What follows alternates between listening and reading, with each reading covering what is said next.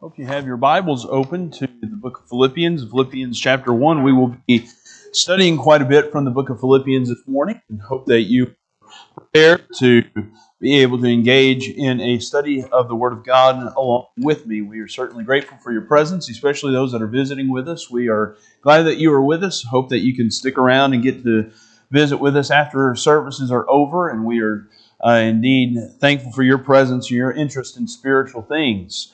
This morning we are going to be continuing a series that we've been in throughout this year on the topic of fellowship. That has been our theme for this year, and we are going to continue our study of that this morning. And we hope that you are able to study along with us and think through some things concerning fellowship and from the Word of God, and particularly from the book of Philippians. I do want to make this an announcement.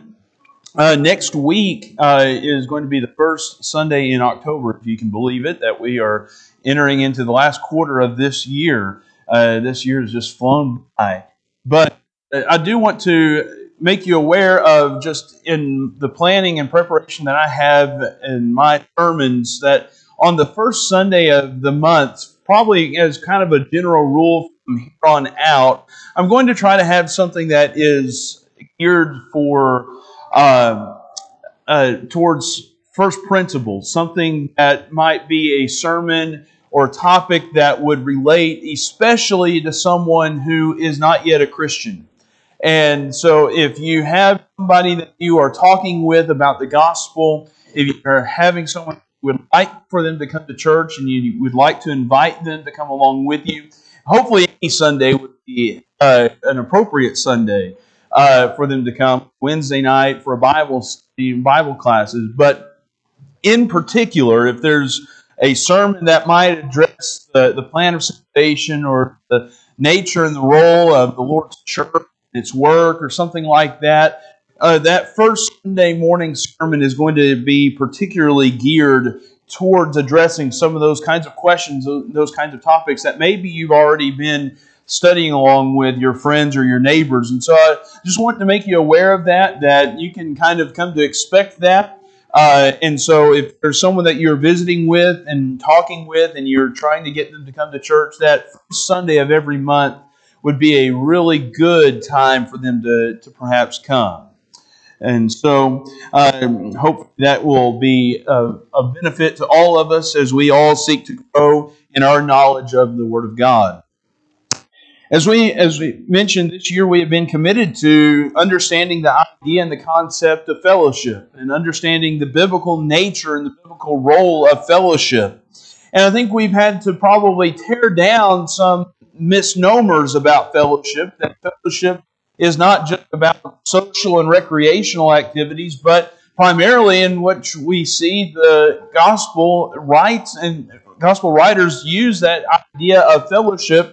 It is about participation in spiritual activities, that we are joining in something about a spiritual work, a work for the gospel. And in Philippians, we see that the word fellowship is something that becomes a very key word and a very key concept throughout this letter. It's a very short letter. It's only 4 chapters long, but it is very powerful in how Paul presents this notion of fellowship, that we are participants and we are partakers and that we are partners.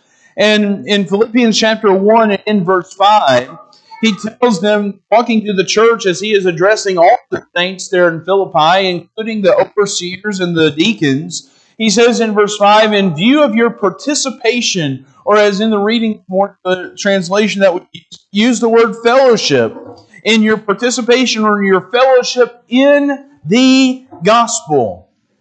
I think sometimes we think of ourselves as having fellowship with one another, or we think of ourselves as having fellowship with God or Christ, and those are certainly true, but we also need to have an appropriate understanding that we have fellowship in the gospel of Jesus Christ. And Philippians is a wonderful letter that shows us how the local church primarily can have fellowship with the gospel.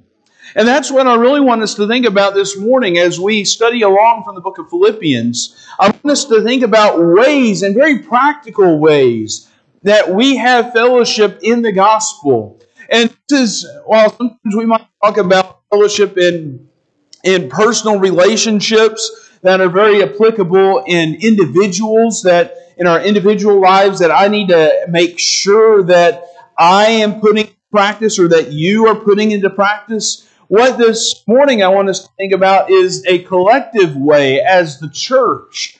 How do we as the body of Christ, how do we have a partnership in the gospel? We have recognized that fellowship is based upon God's faithfulness. We have seen that we have fellowship with Jesus, and that the demands of that we honor Him as our King. And those are all going to be principles that we live by if we're going to have fellowship with one another. And then being in fellowship with Jesus, as we looked at last month, is going to mean that we suffer along with Him. But fellowship with God, Christ, and each other means that we have participation in the gospel. We have fellowship in the gospel of Jesus Christ. And the word koinonia, it's which we get our word fellowship. In the Greek, it's the word koinonia. It means a sharing and a participation. And the first use of that word is here in Philippians chapter 1 in verse 5. Paul will use it a few other times. He uses it a time or two in Philippians chapter 3, and once at least in chapter 4 as well. And I think if we will examine this letter, the letter to the Philippians, and we will see some evidence and some ways, some very practical ways in which we can have fellowship in the gospel of Jesus Christ. And so the first thing that I want us to think about is asking ourselves, how does the local church have fellowship? And I think we see that it is going to come through our continued support and commitment of the gospel. That if we are going to have fellowship with the gospel as a local church, it has to come through our support of the gospel. And that means a variety of things. That term support, it's not just talking about financial support, while that is certainly going to be included. It's going to involve some other things as well. And hopefully we can see some ways that this morning. But we're going to first look at how Paul uses this idea of fellowship. In Philippians chapter 4, if you will turn to the last chapter of Philippians, we're going to kind of make our way, starting from the back, going towards the front this morning. And so in Philippians chapter 4, and in verse 15, if you will read with me, in Philippians chapter 4 and in verse 15, Paul says, "You yourselves also know, Philippians, that at the first preaching of the gospel, after I left Macedonia, no church shared," and that word translated here in the New American Standard Bible, it's that same word, koinonia, or fellowship, "that no church shared with me in the matter of giving and receiving, but you alone. For even in Thessalonica you sent a gift more than once for my needs. Not that I seek the gift itself, but I seek for the profit which increases to your account. But I have received everything in full, and have an abundance. I am amply supplied, having received from Epaphroditus what you have sent, a fragrant aroma, an acceptable sacrifice, well-pleasing to God. And my God will supply all your needs according to His riches in glory in Christ Jesus." Paul, he shows that the church at Philippi, that they were committed to helping Paul in a financial way. That is certain, that is evident here.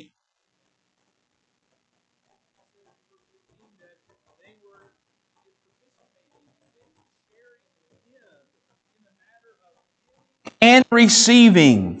So he makes it very clear that he's talking about this financial support in these verses, that they sent what he calls a gift. And I think that's important for us to think about as a frame of reference for how Paul describes the relationship between the preacher and the financial support that the church gives to him. He is appreciative. He is thankful for this. He's not writing this in a self-serving way. I think it's very sad, and I can understand why whenever you the TV and you watch a lot of televangelists and they're trying to just make buck, it seems like, that they are certainly greedy, and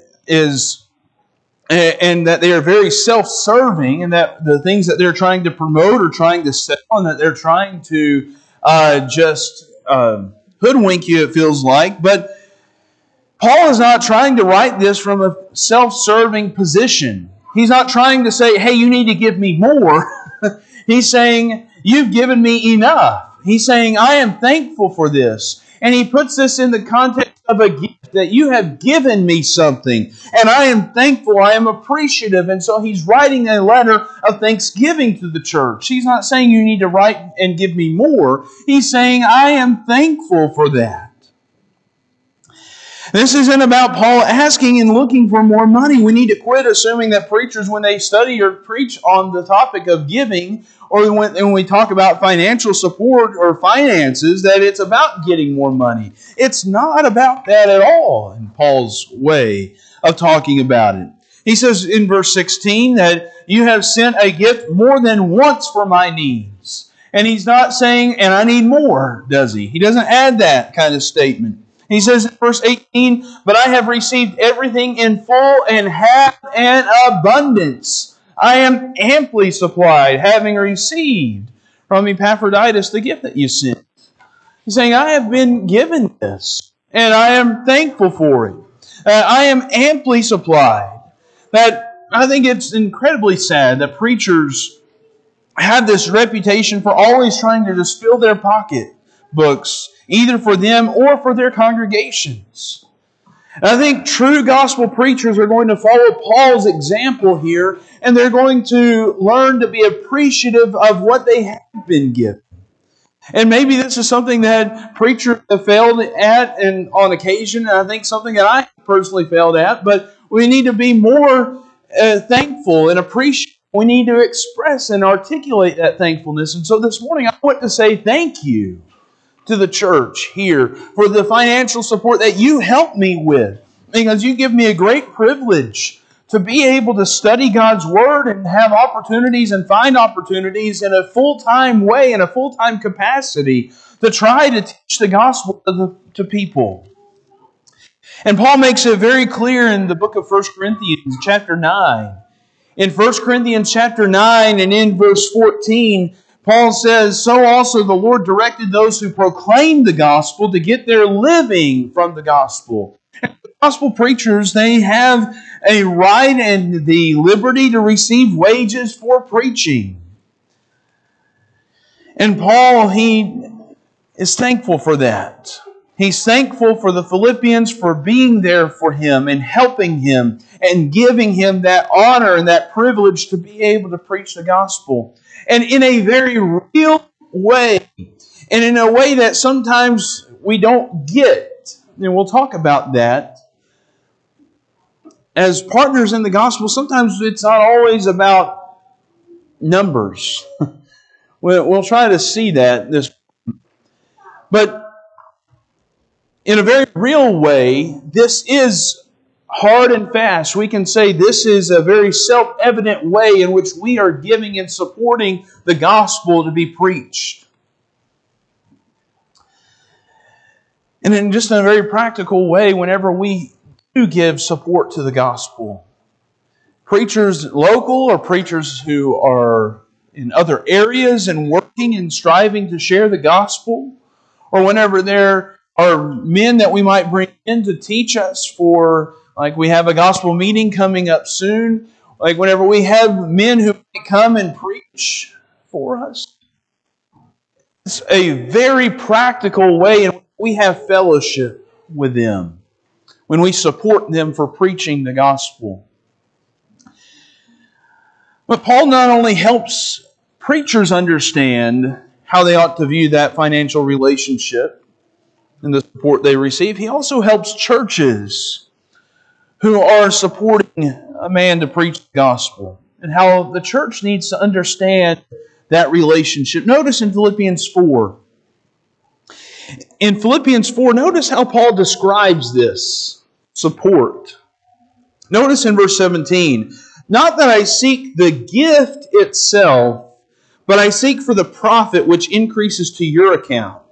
But I have received everything in full and have an abundance. I am amply supplied, having received from Epaphroditus what you have sent, a fragrant aroma, an acceptable sacrifice, well-pleasing to God. Paul, he says, this is a gift. It's a sacrifice. Those are the terms in which Paul describes this giving. And I think that helps the congregation understand the financial responsibilities and the financial commitment that they are investing in, that they are making whenever they do support a gospel preacher. When they do become partners in the gospel. And that's how Paul is using this. He's using some investment terms here that in verse 17, I seek for the profit which increases to your account. Paul's not saying I'm going solo here. He's recognizing that I am able to do this because of you. That I am in this position because you have enabled me. You are investing in the gospel and we are partners together. We're working together. We're not working against each other. And it's not that you are my boss, or he doesn't use the language of employer and employee. He uses the language of a gift or a sacrifice, an investment that we are working together as partners. And so he says, I want, because of that investment, because of that gift, because of your sacrifice, I want to not take credit for myself. I want you to have the profit which increases to your account, he says. I think that's incredibly important for us to just stop and appreciate. And the profit that a church might gain when they make a commitment to supporting the gospel being preached, it's going to look differently than if they were investing in a company on Wall Street. Most often, churches invest in spiritual activities. Preaching the gospel, for instance. There's not necessarily a numerical way to evaluate the kind of spiritual growth that hopefully we are engaged in right now at this moment in time. We might be able to count how many people are here. We might be able to count the amount of money that was given in the collection plate. And those might be helpful for us to count and to understand and put down on paper. But hopefully our spiritual growth, the spiritual activity and the worship and the growth that we have in our faith is far exceeding anything that we could ever count numerically. That becomes the challenge sometimes when we come to evaluate, is this worth it or not? Is this work worth it or not? Should we invest in this? Sometimes spiritual work cannot be measured in numbers. And if we measure our return by numbers and money, then we're oftentimes going to be disappointed. What churches need to do is look for spiritual growth and ask themselves if a man is indeed working and finding opportunities to share the gospel and teach others. We may not be able to judge him based on the results. Preaching the gospel is not a results based on it's not a job based on results like sales necessarily. Paul says that this is a sacrifice, that this is a gift. And churches have a wonderful opportunity to have a share in that, to have fellowship with a man who dedicates himself to preach the gospel. And then you go to Philippians chapter 2, a second way, a very practical way, in which we can see a way in which we ought to be partners in the gospel, is having a love and an appreciation for those who dedicate their lives to preaching the gospel. And Paul doesn't talk about himself. That's what's so amazing here. In Philippians chapter 2 and in verse 19, he begins to talk about two men. He talks about Timothy. We're probably very familiar with Timothy. But he also talks about Epaphroditus. And he describes both of these men as servants of the Lord. He describes Timothy as a servant, as a son in verse 22. But you know of his proven worth, that he served me in the furtherance of the gospel like a child serving his father. An apprentice, like a son who is right there by his father learning. He says, that's Timothy. He's a servant. In verse 25, he describes Epaphroditus. And I love these descriptions. He says, but I thought it necessary to send to you Epaphroditus, my brother and fellow worker, fellowship, fellow worker and fellow soldier, who is also your messenger and minister to my need.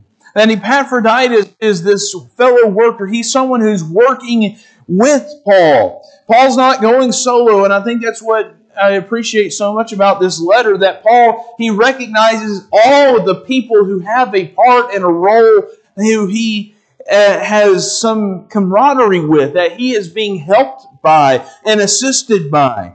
And he recognizes both Timothy and Epaphroditus. And he describes Epaphroditus, who in this context we learn that he got sick, and that caused some concern from the Philippian church.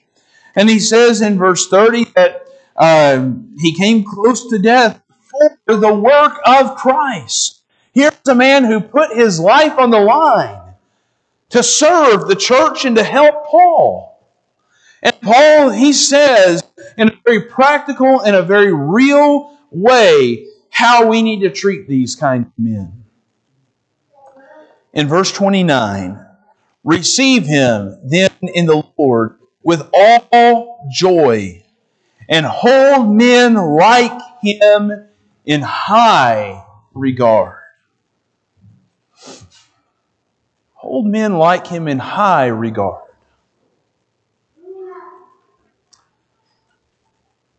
Churches need to learn to love and appreciate the men who dedicate themselves to preaching the gospel. Don't take this as a rebuke either. Y'all do a very, very fine job of doing this and holding men in high regard. But it's something that takes time and practice to grow in that love and appreciation for those who dedicate themselves to preaching and sharing the gospel. Because these men may go to places that some of us might not be willing to go to. They might live in difficult places or hard circumstances. They might make financial sacrifices that others of us might not be willing to make for the sake of Christ and for the sake of the gospel. Sometimes they might be subject to ridicule or mockery or even betrayal from fellow Christians. And above all of that, as Paul would describe in 2 Corinthians chapter 11.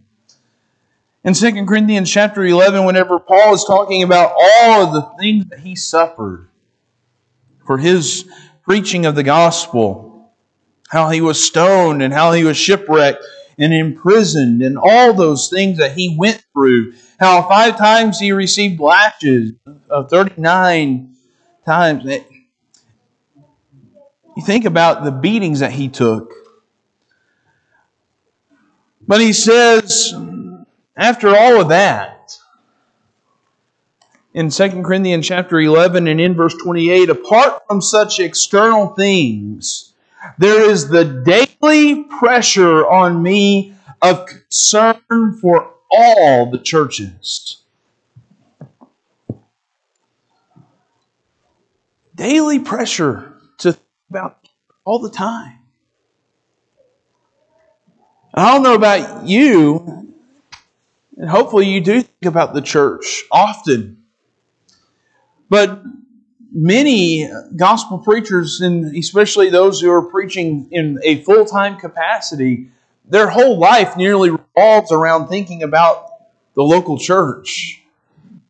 They think about the church. They think about improvements that they can make. They think about things that they can help with other people. They think about some of the issues that members might be dealing with in ways that they can pray for them or help them. They think about that, and it's an added concern for them. We need to love those men who preach the gospel. We need to love their wives who are assisting them and being beside them throughout those times as well.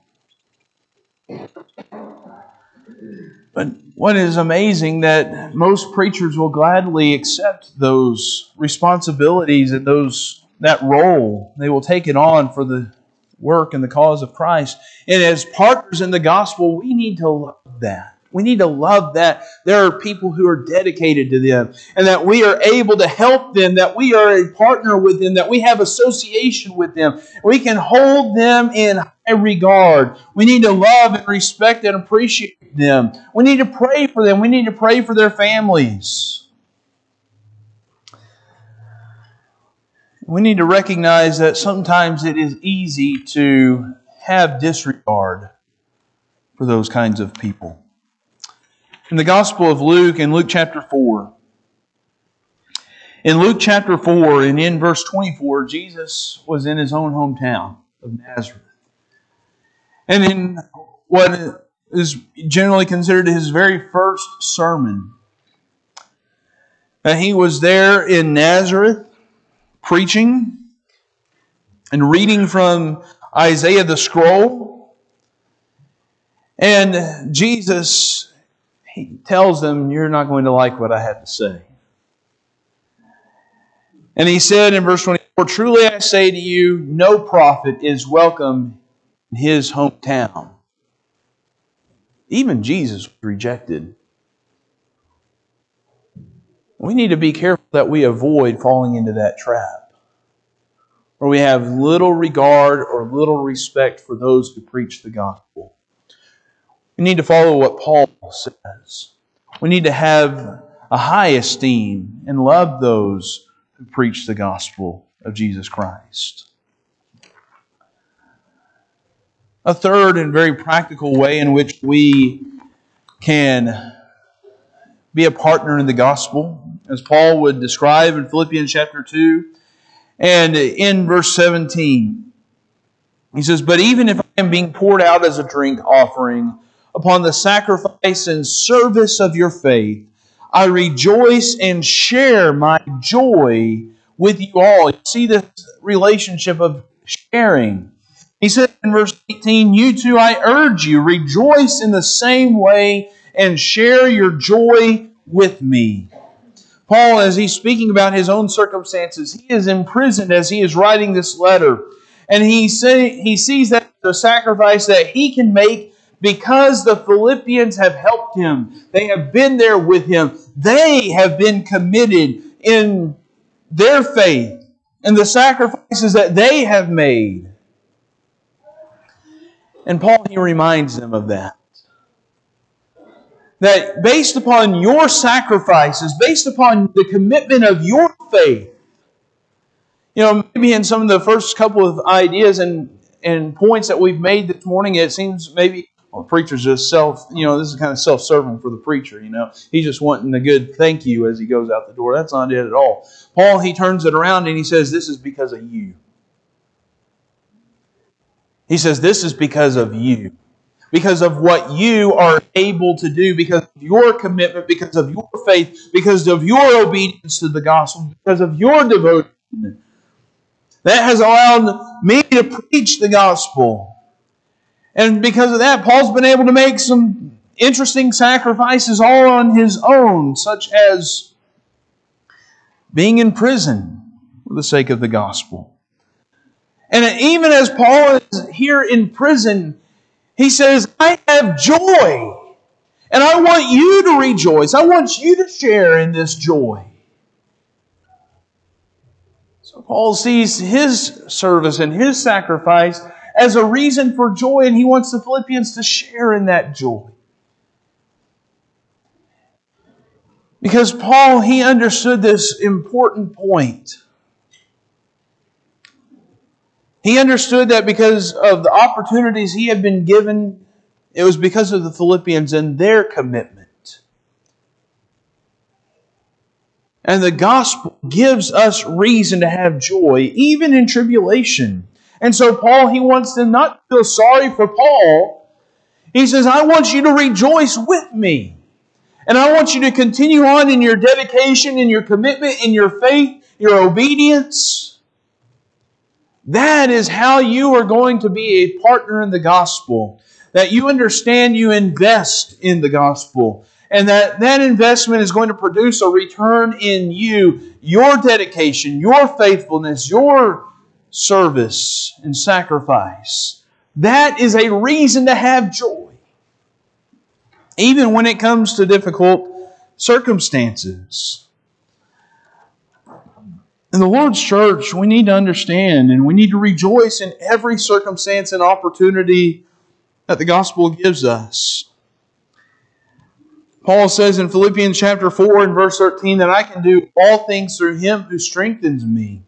And in that context, he's not saying that if I go jump off the Eiffel Tower, then I'm going to be able to survive that, or something. That's not what he means. He's saying that because of the gospel, because of the support that you have given me, and I have learned the lesson of contentment. That whether I am doing well or whether I am in need, I have learned that Christ is with me and Christ gives me strength. No matter what circumstance we might find ourselves in good times or bad times, or in between times, Christ is with us. And being a participant in the gospel may not always be easy, but it will always be worth it. That's why Paul is able to talk about in the book of Romans, in Romans chapter 5. In Romans chapter 5 and in verse 3, he is able to say these words, and not only this, but we also exult in our tribulations, knowing that tribulation brings about perseverance, and perseverance proven character, and proven character hope. Even if we are in tribulation, there is something that we can look forward to. There's something that makes it all worth it. In the book of Revelation, in Revelation chapter 2, in Revelation chapter 2, Jesus, as he is writing or stating some things to the church at Smyrna, and John is writing these things down. Jesus tells them that He knows of your tribulation. I know your tribulation and your poverty, He says in verse 9.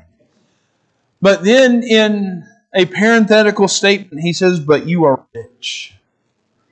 And the blasphemy by those who say they are Jews and are not, but are a synagogue of Satan, do not fear what you are about to suffer. Behold, the devil is about to cast some of you into prison so that you will be tested. And you will have tribulation for 10 days. Be till death, and I will give you the crown of life. And then he says in verse 11, but he who has an ear, let him hear what the Spirit says to the churches. He who overcomes will not be hurt by the second death. There's a reason to rejoice. There's a reason to have joy. Because even if we are called to suffer, as long as we are obedient, there's a reward. Even if we are impoverished, we can be rich spiritually through our faithfulness and our dedication to the gospel. And that's a reason to rejoice. Paul says, I want you to share in my joy. Partners in the gospel, they're going to share in that joy.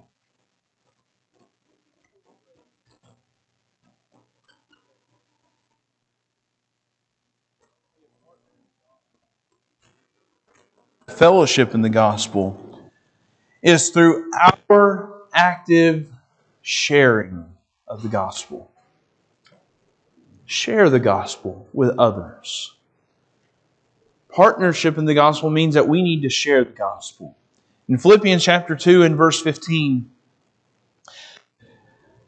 Paul says, so that you will prove yourselves to be blameless and innocent, children of God God above reproach in the midst of a crooked and perverse generation, among whom you appear as lights in the world, holding fast the word of life, so that in the day of Christ I will have reason to glory, because I do not run in vain nor toil. As a true test of our commitment and participation in the gospel and fellowship with Jesus Christ, it is through sharing the gospel of Jesus Christ. Paul, he recognizes we live in a crooked and perverse, corrupt, evil world. And what is our responsibility? Because we have been shaped and transformed by the gospel, we need to shed forth its light. We need to shine as lights in the world. He calls for us to be good examples, first and foremost, that we're to reflect the light of Christ. Reminded of what Jesus would say in the Gospel of Matthew, in Matthew 5, towards the beginning of the Sermon on the Mount, when Jesus would talk about our influence. He says in Matthew chapter 5 and verse 13, "You are the salt of the earth, but if the salt has become tasteless, how can it be made salty again? It is no longer good for anything except to be thrown out and trampled underfoot by men. You are the light of the world. A city set on a hill cannot be hidden." Think about what Jesus is saying here. That we are called to be different. Like a baked potato. And if I get a baked potato, I'm going to usually add a little bit of salt on there. And it's not because that salt tastes like the potato. It's because it tastes different and it brings out a different flavor to that potato. As the salt of the earth, we are to be different in the world. We live in the midst of a wicked and perverse generation, but we need to be different. We're not to become corrupted like the world. We're to be different. We're to shine forth our light. And when we are good examples, and when we have influence, and when we protect our influence from this world, we can be committed to holding fast the word of life.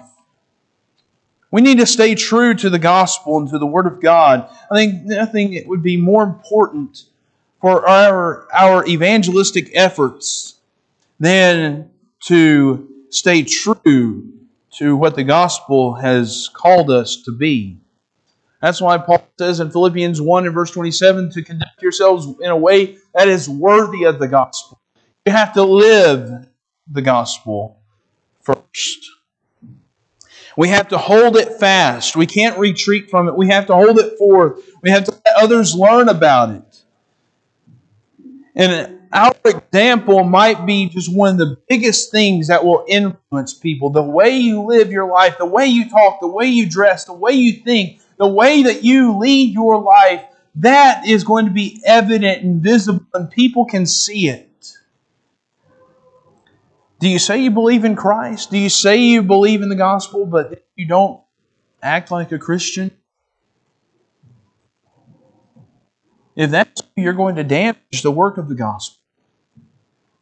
Do you engage in sin and corrupt activities to just try to fit in among your coworkers? Do you go to social or happy hour with people? You might lose your effectiveness when you share the message of repentance with them. Participants in the gospel will share the Word of God with those who are lost in sin. It's something that we need to learn. Might be a spouse who is a believer who's trying to convert their unbelieving spouse. Might be a friend or family member, a coworker, a neighbor, someone that we know personally, that we love deeply, that we want to bring them to know the gospel. You are called to share the gospel. And when we share the gospel with others, that is an very active way in which we are a partner and we have fellowship in the gospel of Jesus Christ. And so evangelism begins and ends with us holding fast the word of life so that others are called to see it, know about it. We have to be committed to the gospel. We have to know the gospel. We have to be able to share the gospel. And so the local church can have a fellowship in the gospel of Jesus Christ, and call to be participants and partners in the gospel. That fellowship manifests itself in several ways, maybe from financial support to sharing the gospel with others. And as partners in any endeavor, there are going to be obligations that we have to fulfill. Are you living up to your obligations? Are we, as a congregation of God's people, are we living in a way that's worthy of the gospel? We are thankful for the fellowship that we have with Jesus Christ and our God with each other in the gospel. We need to be sure that we're living in a way that is in harmony with what they expect us to live. This morning, if you are not living your life in a way that would be pleasing to God, we urge you and implore you to come back to Him. To come back, repent, turn away from sin.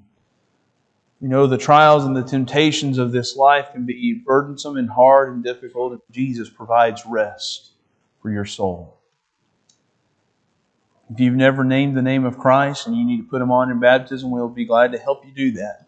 If you are a Christian but you've not been living the way that's appropriate and worthy of the gospel, we want to help you come back and make things right, that you can be restored to a right relationship with God.